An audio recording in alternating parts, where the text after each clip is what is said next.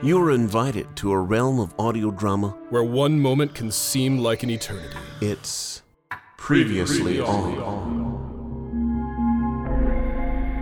Previously on. Private Dick Donkerson had left his office and found himself in the street earlier than he expected due to the fact that he had departed via the window. Luckily, his lovely secretary, Lovey Louvre Lovely, had been passing by on her way back from the speakeasy and spoke easily to Dick, offering a ride to wherever he may need to go, preferably to the No-Tell Motel.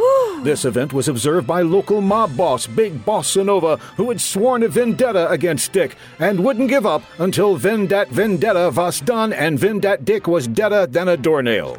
Bossa Nova commanded his henchmen, Horace Hench and Melvin Min, to follow Dick to find out where it was that he was headed. They followed him and the lovely Miss Lovely to Big Barney's Boxing-O-Rama, where Dick had an appointment to interview local pug, Pugnacious Poog. But upon arriving, Dick's keen Private Dick sense warned him that the building had burned down, leaving only a smoldering punching bag being punched by a smoldering pug. We join Dick now as he interrogates Pugnacious Poog. What happened to the gym, Poog?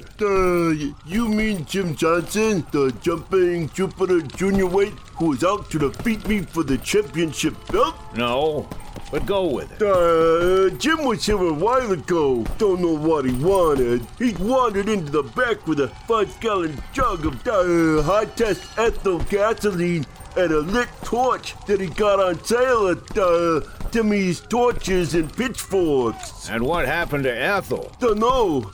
She and Lucy are up to something, though. Nobody explained it to me. You better watch your back, Poog. I think Boss Bossa Nova is placing a huge bet on whoever goes up against you. My girlfriend. In the fight. Oh. I'll be happy to give you around-the-clock protection at my usual fee. No need. I use some right guard. Join us next time on Previously On, when Dick discovers a plot to corner the wholesale pitchfork market by Barney's best buddy, Fred. Will the police commissioner keep his job, or will the photos of him with the aardvark be released to the press? Okay, I'm coming in after you. Will Cousin Clyde stay an additional month in the den, devouring all the food and drinking all the beer, without contributing $1 measly to the Democratic Party? And what of the sinkhole in Kosciuszko, Mississippi, wherein the entire City Hall building has disappeared, causing the government to run more efficiently than ever? These questions and more will be asked again next time on Previously On. This episode of Previously On was written, produced, and narrated by John Bell, and featured the vocal talents of Pete Lutz.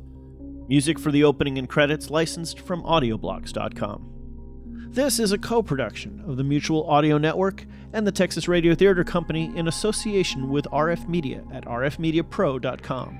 For more daily helpings of modern audio drama, please check out mutualaudionetwork.com. Thanks for listening, and remember to watch more audio.